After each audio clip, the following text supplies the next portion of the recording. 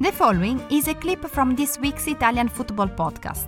Listen to the full show and all other episodes by going to patreon.com/TIFP and become a member for only $2.99 per month.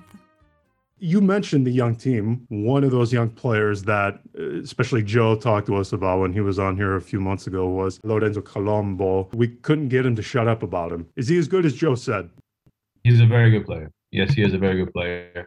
Just getting to know him also as a person, I see that he's a very humble kid who wants to put in the work to get better, right? There's a lot of people that like to talk and like, just things given and handed to them. But from what I've seen, he's somebody who wants to put in the work.